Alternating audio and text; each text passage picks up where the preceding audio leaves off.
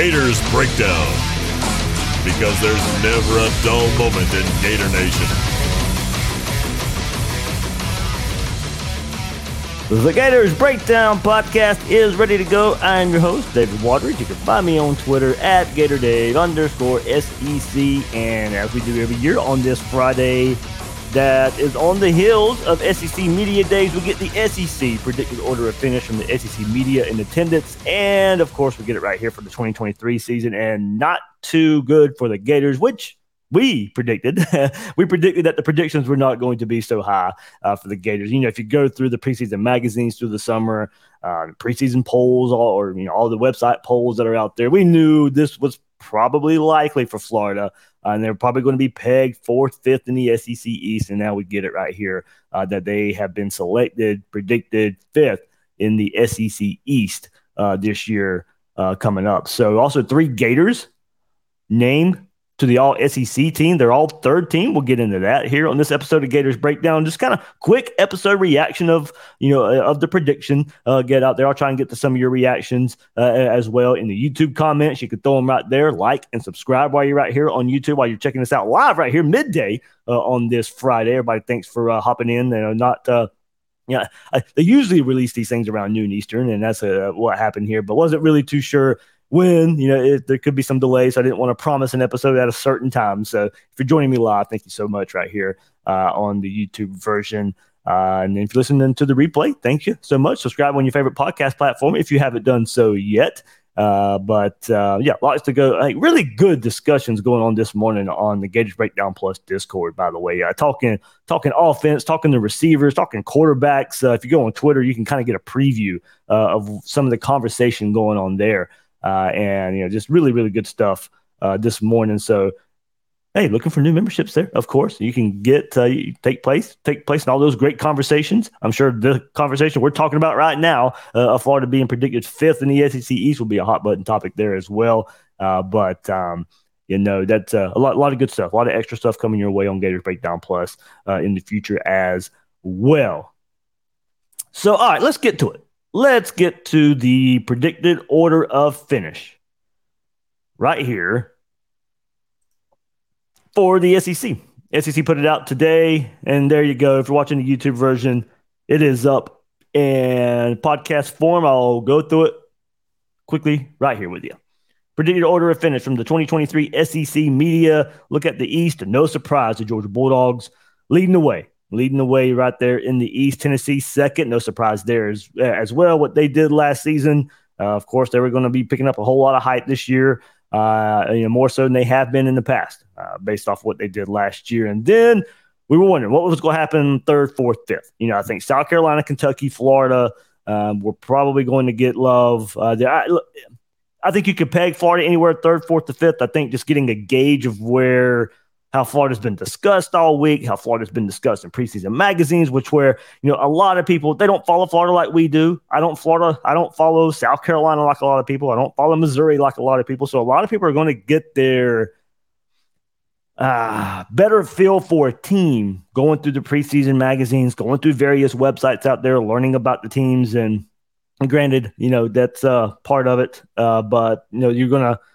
not a lot of people know each and every in and out, each and every team out there for SEC. So I was wondering how it was going to shake out, but I think the narrative of Florida has been kind of written coming into SEC Media Days, like it is every year through preseason magazines. Not a lot of love in preseason magazines, so I think it's going to kind of shift itself over to how SEC Media votes as well. So South Carolina comes in at number 3 in the predicted order of finish. Kentucky number 4, Florida number 5, Missouri 6, Vanderbilt 7. And how it broke out there, let me pull up the numbers for you. But Georgia, no surprise, taking 265 of the first place votes. Tennessee got 14, South Carolina 3, Kentucky with 1 first place vote. Florida, Missouri, Vanderbilt. Somehow, this lets me know people don't take this thing quite as serious. So, I don't look. It's a good talking point. Of course, I don't think we should take it that serious either. Granted, if Florida's first, if Florida's second, Florida's 6th or 7th, or however it breaks out. But Vanderbilt got 8 first place votes. There is no logical explanation for that. except for there's people who are going to vote their team no matter what. So that just lets you know. I think most part people do take this serious for the most part, but you're also going to have these Kentucky with one first place. Look, that's one too many. That's not a slam at Kentucky. Kentucky's not winning the SEC East. Vanderbilt with 8 is not winning the SEC East. I mean, it's when I didn't get the chance to vote in it this year like I normally do. You only if you make it in attendance, you get to put your ballot out there. And of course, but I always took this serious when when you get or I think on Tuesday they send it to you. They want you to have it in by Thursday when you put your ballot together. I took it serious, And now, granted, there is going to be some Florida bias to it a little bit, but if I didn't feel like Florida was going to win the SEC East, I'm not putting Florida winning the SEC East if I don't really believe it. I didn't do so last year when people picking Georgia. I've never done it that way. So, I take it serious. I don't think everybody does. I think most do. But when you get to see how many people voted for what, some people don't take it serious when Vanderbilt's got 8 first place votes. And that's not a shot at Vanderbilt. I mean, by the way, I just think some realism probably needs to come into this a little bit. That is not realistic whatsoever. So, there we go. Yeah, off my soapbox a little bit. Let's go to the West. Let's go to the West, and Alabama leads the way. Now, I was wondering about this one. LSU is getting a lot of love, and rightfully so. Rightfully so. I would go Alabama personally. I think I said that a couple of weeks ago when Will and I were together going over the preseason magazines, but I do think it's a legit conversation to have. If you pick LSU first, I have no problem with it whatsoever. I think you can make a legit case for what they were able to do last year, second year in Brian Kelly, returning quarterback with Jaden Daniels, Harold Perkins on defense. If you want to put all that together and say that's why I'm picking them over Alabama, absolutely go right ahead. I have no issue with anybody picking LSU over Alabama right now. But Alabama, for me, I still go Nick Saban. I still go GOAT. I still think a lot of questions surrounding this Alabama team when sometimes that may be when he excels, maybe overthinking it a bit too much. And I still think we need to see more. We still need to see more of a trend of Alabama maybe losing its luster a little bit. I'll put that in quotations because they're still winning double-digit games out there. But I still need to see probably a couple of years of that before I'm ready to say LSU's ready to supplant them. I can't say that yet there. So I think Alabama they'll kind of change their formula a little bit. I think they'll lean on the run game. I think they'll lean on the running backs a little bit more this year. I think that will help their defense in turn with that. And I think Nick Saban figures it out. Now the coordinator changes going on there, I think is a big question mark as well. But I think I can talk myself into LSU, as you heard me say the last few minutes. I just go back to Nick Saban. I think Nick Saban's that kind of tiebreaker personally for me. When I think Alabama and LSU are this close right now, Nick Saban's the tiebreaker for me. So I will get it another sample size this year. And if Brian Kelly goes out there and beats him again in year 2, or if LSU wins the West again, then I think we can start going into each and every season asking ourselves the question even more, is it Alabama or LSU? And we'll see if somebody else sneaks into that. But right now, SEC media going with Alabama, 165 first place votes for the SEC West. LSU with 117 in the second spot. Texas A&M got 1 first place vote. They're predicted to finish 3rd. Ole Miss 4th. Arkansas 5th. Auburn 6th. Mississippi State 7th. But I mean, there you go. A&M got 1 first place vote. Okay, given their talent, if somebody out there wants to do it, okay. Arkansas got 3 first place votes. I don't understand it. Auburn 4 first place votes. I mean, come on.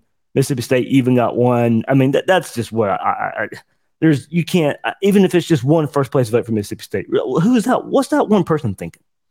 4 for Auburn. What 4 people out there legitimately think Auburn is going to win the SEC West? Hugh Freeze's first year, all the changes going on there, a roster nowhere near Alabama, LSU, Texas A&M. I know surprises happen. Are you really going to be the one to predict that surprise, though? Just besides the fact that you just wanted to be different? Just wanted to do so. I mean, I guess I got back on my soapbox a little bit, but that was for the SEC West. So, I don't really question a lot of people out there. I think a lot everybody's entitled to their opinion. I don't think these are really opinions. I just think it's for a lot of trying to be different, not trying to be the same as everybody else. But I don't think if you told those 4 people who picked Auburn or those 8 people to go put their hard-earned money in Vegas for Vanderbilt to go win the East or Auburn to go win the West, I don't think they do it. They're not doing it. They're not putting their money. They can easily turn in a ballot to say that. But I think if you tell them to take some money and go to Vegas and say, all right, you really believe this? You really believe Vanderbilt is going to go win the SEC East? Go put some money on it in Vegas. They're not doing it. They're not doing it whatsoever. So that's where I'd put my vote. How would I, if I had to take my money and had to now, I had no choice to say, all right, where are you putting your money to go try and win some money back or not lose money? Okay, I'm putting it on Georgia in the East and I'm putting it on Alabama in the West. Those 8 people who did Vanderbilt, they're not doing that. They're not doing that whatsoever. So that's where I go a little bit with that. I just, yeah. Okay, I'll move on from that. Let's go to it. SEC champion. This is a separate part of the ballot when you fill it out there. So Georgia getting the love there. 181 points total from the SEC media. Alabama came in second with 62. LSU 31. Tennessee 5 points. And this is what I'm saying. Vanderbilt got 5 points, people, for winning the entire SEC. Tied with Tennessee. 5th best predicted odds, if you will. Come on. Arkansas with 2, Auburn with 2, Texas A&M 1, Mississippi State 1, South Carolina 1. There you go. So that's how that broke out for the entire SEC. Georgia leading the way, followed by Alabama, LSU, and Tennessee. No surprise there, honestly. That's kind of what we predicted, kind of what we all knew going along with that one. So, all right, let's go to all SEC. And not a lot of love for the Gators. 3 total for the Gators. 3 total. I'll just go through the list. I didn't make a graphic for this on the YouTube version, so you just have to follow along with me here. First team offense for the SEC, quarterback Jaden Daniels. There you go. For LSU, no surprise. Judkins, the running back from Ole Miss. Raheem Sanders from Arkansas, your 2 running backs. Malik Neighbors, LSU wide receiver. No qualms there. Landon McConkey from Georgia, no qualms there. Tight end Brock Bowers at Georgia as well, no issue.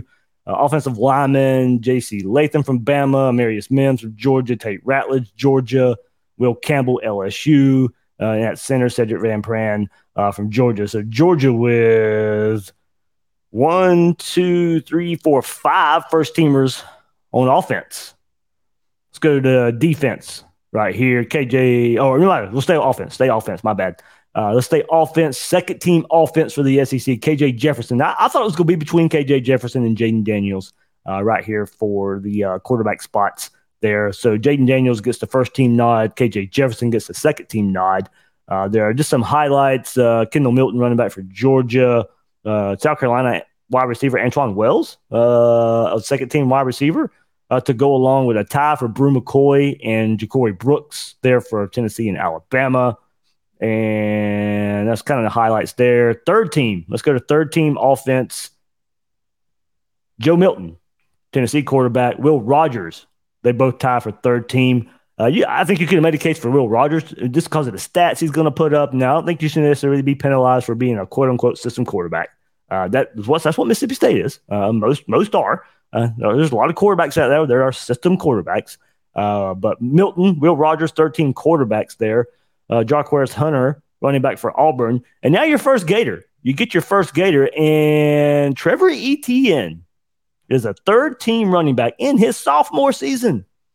Great freshman season for Trevor Etienne. He gets noticed here by the SEC media. It is named a third-team running back right here. Now, I think you could have went Montrell Johnson as well. I would have no issue with that. I think maybe both of them should have been. I think if you go second team, third team, or maybe both get third team, I was afraid they might eat into each other's votes and neither one of them get recognized. I'm glad one of them does here. I think they both should be on here somehow, some way, but I think by the end of the season, we'll get that. But certainly no issue, ETN being third team.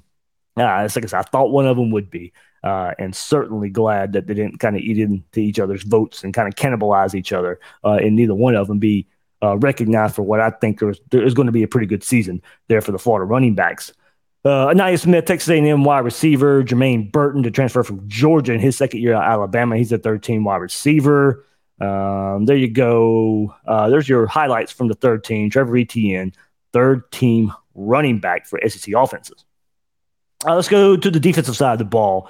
I'll go through the first team all. Let's see. Wingo from LSU, Michael Williams from Georgia, Mason Smith, another LSU defensive lineman. Nazir Stackhouse, a defensive lineman for Georgia. Let's go to linebacker. Dallas Turner at Alabama, no surprise. Harold Perkins at LSU, no surprise, much like Trevor Etienne in his second season, but he's first team. And really, I mean, one of the best freshman seasons from a defensive player we have seen. So wish he would have been in orange and blue. So Harold Perkins right there, first team linebacker at LSU. Dimash Johnson from Georgia, another linebacker. Kool-Aid McKinstry from Alabama is a DB. Georgia Starks, Lassiter, Bullard. Three defensive backs for Georgia. No surprise when you look at that. So the first team defense, of course, we know what Georgia has done the last couple of years on defense, and they put 1, 2, 3, 4, 5, 6 first team defenders on the all SEC team. Let's go to second team. Jaheim Otis from Alabama, McKinley Jackson, Texas A&M. A couple of defensive linemen there. Smile Munden from Georgia, the linebacker. Tyron Hopper right there from Missouri. Another year from him. He's right there at the linebacker spot. No surprise. Really good season last year. He's going to continue that for one more season. I don't know if you knew he was still there, but he's going to be one more year at Missouri, getting second team recognition right there. And then let's go to third team, where the Gators have a couple of defenders right here on the all SEC third team. First listed is Princely Umanmiele, defensive lineman there for the now. They have him as a defensive lineman. As we know, he is getting shifted to the quote unquote edge outside linebacker, defensive, however you want to kind of label that. But he's labeled as a defensive lineman here on the third team all SEC. First Gator to be mentioned right here on the defensive side of the ball. You have to wait to all the way to third team defense right here to get your first Gator. Speaking of Princely, he'll be on Gators Breakdown next week. We recorded that interview this week, but I did not want that to get buried under SEC Media Days out of respect for Princely. So we'll save that for next week right here on Gators Breakdown. Really good interview with Princely. We go all kind of ways with the interview. So a lot of fun with him. So shameless plug. He will be on Gators Breakdown next week. Keep going. Tim Smith, defensive lineman from Alabama. J.J. Weaver, linebacker from Kentucky. Major Burns, defensive back from LSU. One more Gator, though, to end it right here. Jason Marshall is a third-team defensive back, cornerback for the Gators, getting listed right here on third team. I thought he would probably sneak up the second team. He's got that reputation out there, a year or two under Corey Raymond. Look, I know, go back to the last episode when he was at SEC Media Days. We'll talk about Jason Marshall a little bit. He even admitted wants to get better in zone coverage, cover three looks, excels in man-to-man coverage. I'm excited and intrigued to see what Corey Raymond dials up, Austin Armstrong dials up to, maybe get him in some more man situations to develop him as a more zone DB, learn that side of the game as well, even more. So excited to see Jason Marshall. I thought he would be second team. I'll take the third team just because of the reputation of Florida's defense right now. And, a couple players being listed. They should. Don't get me wrong. You should not be penalized because the defense has been bad. The entire defense has been bad. There's some bright spots on defense. I think Princely is one of them. Jason Marshall's another one as well. I think by season's end, we'll see a couple more, maybe even up front. Now, don't get me wrong with what Georgia's been able to do the last few years, what LSU's been able. LSU's got 1, 2, 3 first teamers, and they're all in the front seven. There, but I do think we could see Cam Jackson there for the Gators, maybe sneak through and be a first, second, or third team All SEC postseason selection. So, going into the season, not a whole lot of love for Florida. Trevor Etienne on the offense, third team, and then two third-teamers on the defense as well, and Princely and Jason Marshall. So I think you look at it that way. Go back to the episode earlier this week, and you kind of got the message from Florida. They were disrespected, a little overlooked. They don't mind playing that game, and it played out. It played out that way. So I think, there's plenty to look at in being selected fifth in the SEC East, and then only 3 players selected All SEC, and then all being third-teamers. That was going to be the message this week. It played out that way. So if I don't believe in it too much in certain situations, yes, but if they need the bulletin board material, if they feel the need to go out there and play disrespected, then okay, go do it. Whatever it takes to break through for this Gator team. If this is part of it, then so be it. So big wrap up right there from SEC Media Days, and not a lot of love for our Florida Gators. Hopefully they buck the trend. Hopefully, I will say, since I was not in Nashville, I did not do my ballot. I'll probably save it closer to the season. I will not have Florida fifth. I will have Florida higher than that. Probably in that fourth range. Probably to tease a little bit. I'll probably have Florida fourth in the SEC East. There's still a couple of weeks to maybe. Not a lot's going to change. Fall camp's not really going to change my mind, but probably right around. I'm having a hard time, talking myself out of Florida in third in the SEC East. I go back and forth. I ping pong between third or fourth in the SEC East. So look, I'm not going to be the one picking Florida to win the SEC East. I don't even see Florida second in the SEC East right now. But anywhere third to fifth, I think that's what we thought would happen, and I think you can make a case. For it. Let's see. Matthew Walker brings up a good point. I'm more concerned about which Gators land on all freshman SEC team. This could give an idea of how the 2023 class can turn out. Yeah, what was it last year? Trevor Etienne, Shamar James. I'm trying to remember. Let me see if I'll go. Let me go back and look. Was Chris McClellan named or not? Let's see. All SEC 2022 season. Let's see. Okay, there we go. Hopefully, this won't take me too long to figure out. But that would be a good barometer, right? We know Etienne, we know Shamar James. Is the all freshman on here? Maybe skip that part. Oops. Let's see. Yep, not in this one. All SEC. Here we go. Sorry, guys, but I think it's a pretty interesting part. All SEC freshman team. Here we go. Trevor Etienne at running back. Of course. Shamar James at linebacker. He was one. Yeah, and that was it. I was wondering, I couldn't remember if Chris McClellan was on that list or not, but there 2 last year. Trevor Etienne was able to translate that into an all preseason this year. But you're right. It is I think a good indication. Now, I think for Etienne last year, he was a running back. Trayon Webb's not going to hit the running back. I don't think, unless something goes wrong and somebody goes down in front of him. That opportunity is not going to be there this year. But we all are looking at the wide receiver position, right? Gene, Wilson, Mizell. One of those guys, maybe 2 of those. I think 2 stretching it. But can one guy go get on that all freshman team by the end of the season? I think so. I think opportunity is going to be there. Najee Harris along the offensive line. All the spring love that we heard from him. Now, spring game notwithstanding. Different kind of situations, but we heard some good things. Now, Micah Mazuka should be on track to get some playing time, but I think Najee Harris, if he's proven that he can go out there, he'll get some opportunity. He may be a freshman offensive lineman that we could see.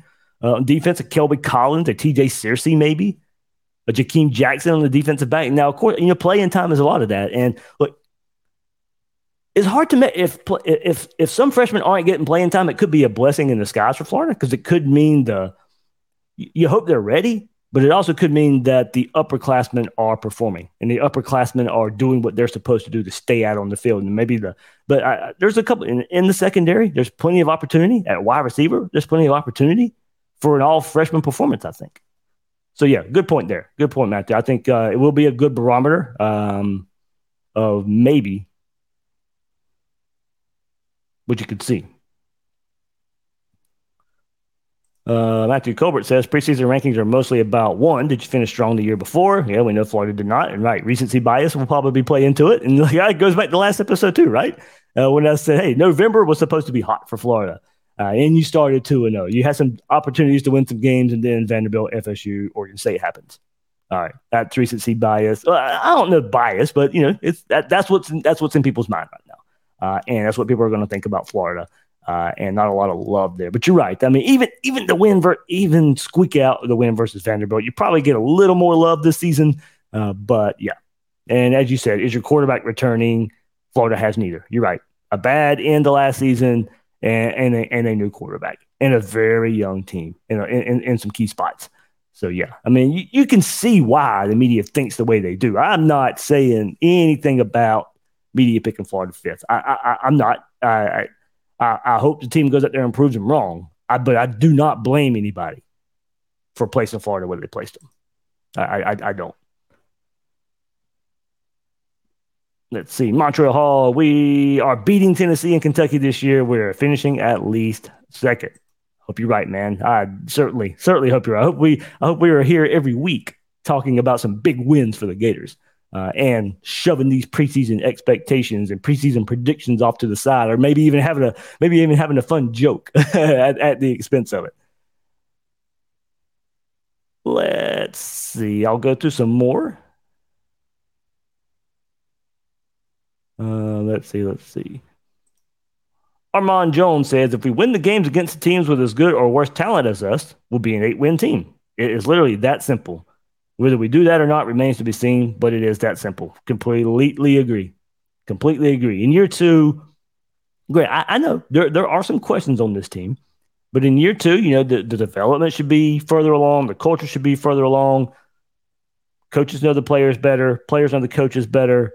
There's a better to tie all that in together. I think it makes it where, okay, that does not give me enough to go out there and beat Georgia. Probably go on the road at LSU and struggle. But, Florida, LSU, just a close series lately. You can win that game. Would I necessarily predict Florida to win that game? No. But can they win it? Yes, they can win that game. But at the same time, well, what we saw last year, they can also lose to Vanderbilt. They can also play a close game against Missouri and maybe find a way to lose that game. But there's some close one-score games that are going to be in the cards this year. And they're going to be against those teams that are, just below you in talent level, right at you at talent level. And I'm throwing in not just recruiting rankings, but developed talent, experienced talent. That makes up where, at Missouri and South Carolina and Tennessee and Kentucky, those four teams right there, those are the teams we're kind of looking at right below Florida, right at Florida, right there in that range. Okay, those are the games you need to win. I'm not saying you go win out there and win all of them. It's hard to predict a season.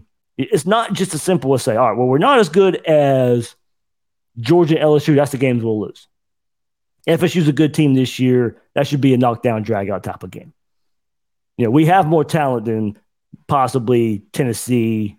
I think that one's pretty close, but more talent than Kentucky as far as recruiting rankings go. That's not throwing in development and experience that they are known for the last few years. South Carolina's got experienced quarterback.